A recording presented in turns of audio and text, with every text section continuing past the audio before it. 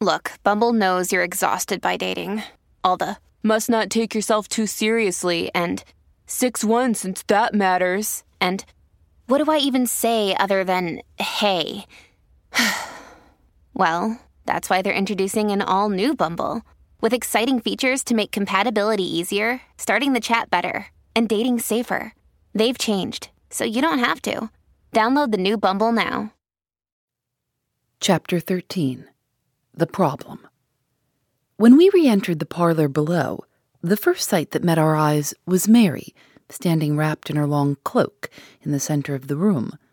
She had arrived during our absence, and now awaited us with lifted head and countenance fixed in its proudest expression. Looking in her face, I realized what the embarrassment of this meeting must be to these women, and would have retreated, but something in the attitude of Mary Leavenworth seemed to forbid me doing so. At the same time, determined that the opportunity should not pass without some sort of reconcilement between them, I stepped forward, and bowing to Mary, said, "Your cousin has just succeeded in convincing me of her entire innocence, Miss Leavenworth. I am now ready to join Mr. Gryce, heart and soul, in finding out the true culprit." "I should have thought one look into Eleanor Leavenworth's face would have been enough to satisfy you that she is incapable of crime," was her unexpected answer, and lifting her head with a proud gesture, Mary Leavenworth fixed her eyes steadfastly on mine. I felt the blood flash to my brow, but before I could speak, her voice rose again, still more coldly than before. "It is hard for a delicate girl, unused to aught but the most flattering expressions of regard, to be obliged to assure the world of her innocence in respect to the committal of a great crime. Eleanor has my sympathy." And sweeping her cloak from her shoulders with a quick gesture, she turned her gaze for the first time upon her cousin.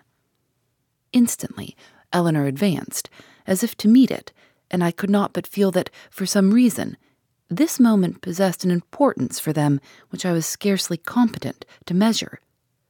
But if I found myself unable to realize its significance, I at least responded to its intensity, and indeed it was an occasion to remember.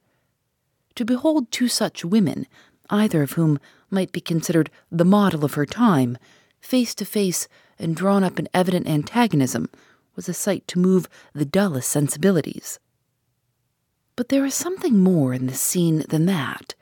It was the shock of all the most passionate emotions of the human soul, the meeting of waters of whose depth and force I could only guess by the effect. Eleanor was the first to recover, drawing back with the cold haughtiness which, alas, I had almost forgotten in the display of later and softer emotions. She exclaimed, "There is something better than sympathy, and that is justice," and turned as if to go. "I will confer with you in the reception room, Mr. Raymond." But Mary, springing forward, caught her back with one powerful hand. "No," she cried, "you shall confer with me. I have something to say to you, Eleanor Leavenworth." And taking her stand in the center of the room, she waited. I glanced at Eleanor, saw this was no place for me, and hastily withdrew. For 10 long minutes I paced the floor of the reception room, a prey to 1,000 doubts and conjectures. What was the secret of this home? What had given rise to the deadly mistrust continually manifested between these cousins, fitted by nature for the completest companionship and the most cordial friendship? It was not a thing of today or yesterday. No sudden flame could awake such concentrated heat of emotion as that of which I had just been the unwilling witness. One must go farther back than this murder to find the root of a mistrust so great that the struggle it caused made itself felt even where I stood, though nothing but the faintest murmur came to my ears through the closed doors.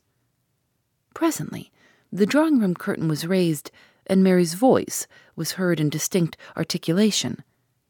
"The same roof can never shelter us both after this. Tomorrow, you or I find another home." And blushing and panting, she stepped into the hall and advanced to where I stood. But at the first sight of my face, a change came over her. All her pride seemed to dissolve, and flinging out her hands as if to ward off scrutiny, she fled from my side and rushed weeping upstairs. I was yet laboring under the oppression caused by this painful termination of the strange scene when the parlor curtain was again lifted, and Eleanor entered the room where I was, pale but calm, showing no evidences of the struggle she had just been through, unless by a little extra weariness about the eyes. She sat down by my side, and meeting my gaze, with one unfathomable in its courage, said after a pause, "Tell me where I stand. Let me know the worst at once. I fear that I have not indeed comprehended my own position." Rejoiced to hear this acknowledgment from her lips, I hastened to comply.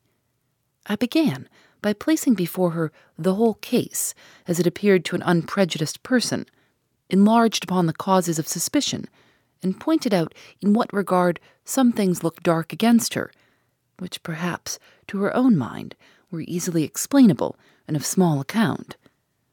Tried to make her see the importance of her decision, and finally wound up with an appeal.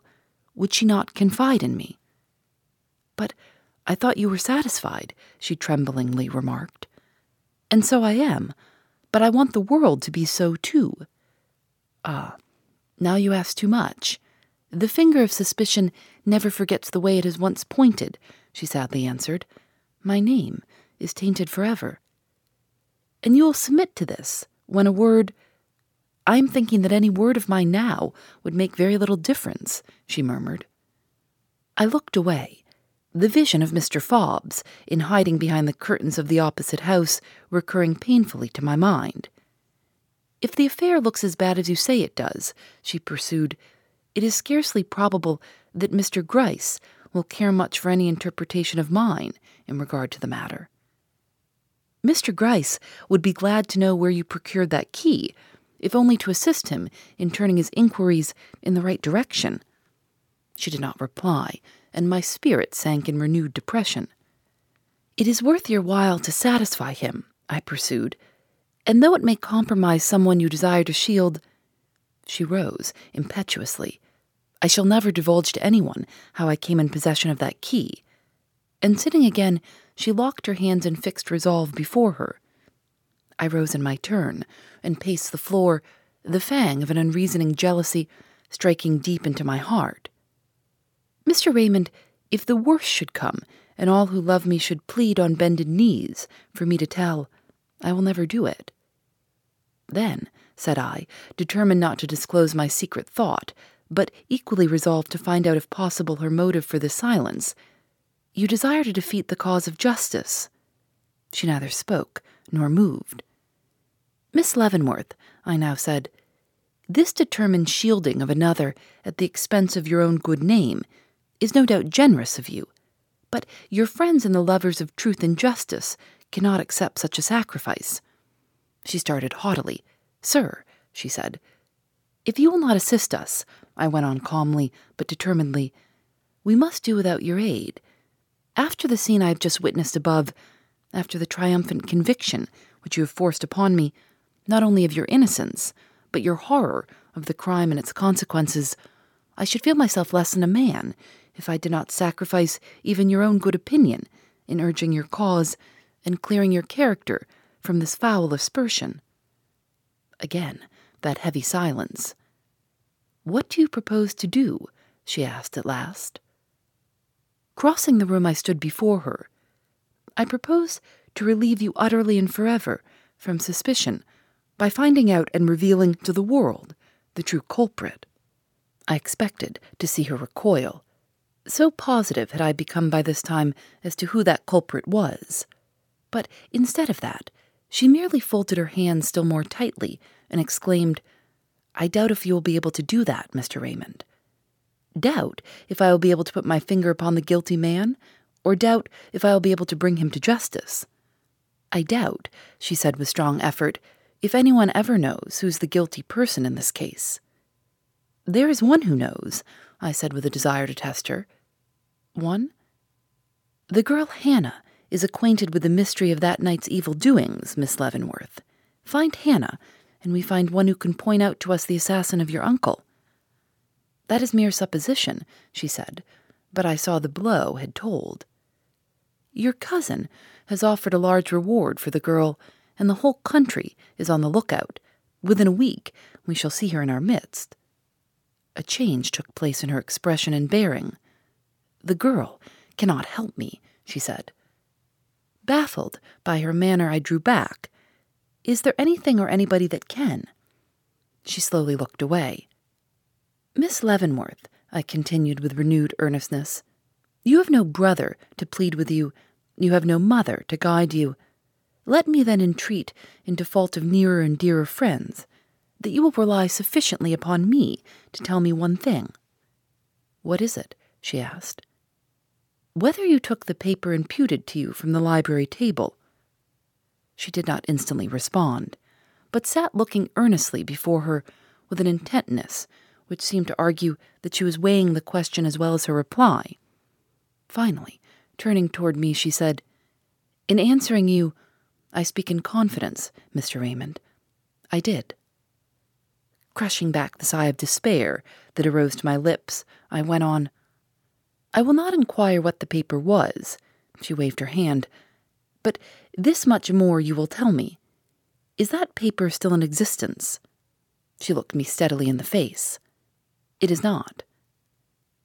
I could with difficulty forbear showing my disappointment.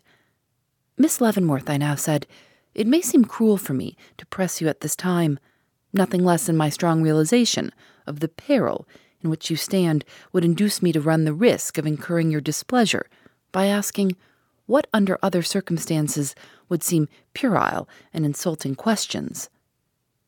You have told me one thing which I strongly desired to know. Will you also inform me what it was you heard that night while sitting in your room, between the time of Mr. Harwell's going upstairs and the closing of the library door, of which you made mention at the inquest? I'd pushed my inquiries too far, and I saw it immediately. Mr. Raymond, she returned, influenced by my desire not to appear utterly ungrateful to you, I have been led to reply in confidence to one of your urgent appeals, but I can go no further. Do not ask me to. Stricken to the heart by her look of reproach, I answered with some sadness that her wishes should be respected. Not but what I intend to make every effort in my power to discover the true author of this crime. That is a sacred duty which I feel myself called upon to perform. But I will ask you no more questions, nor distress you with further appeals. What is done shall be done without your assistance, and with no other hope than that in the event of my success, you will acknowledge my motives to have been pure and my action disinterested. I am ready to acknowledge that now, she began, but paused and looked with almost agonized entreaty in my face. Mr. Raymond, cannot you leave things as they are? Won't you? I don't ask for assistance, nor do I want it. I would rather... But I would not listen. Guilt has no right to profit by the generosity of the guiltless. The hand that struck this blow shall not be accountable for the loss of a noble woman's honor and happiness as well. I shall do what I can, Miss Leavenworth.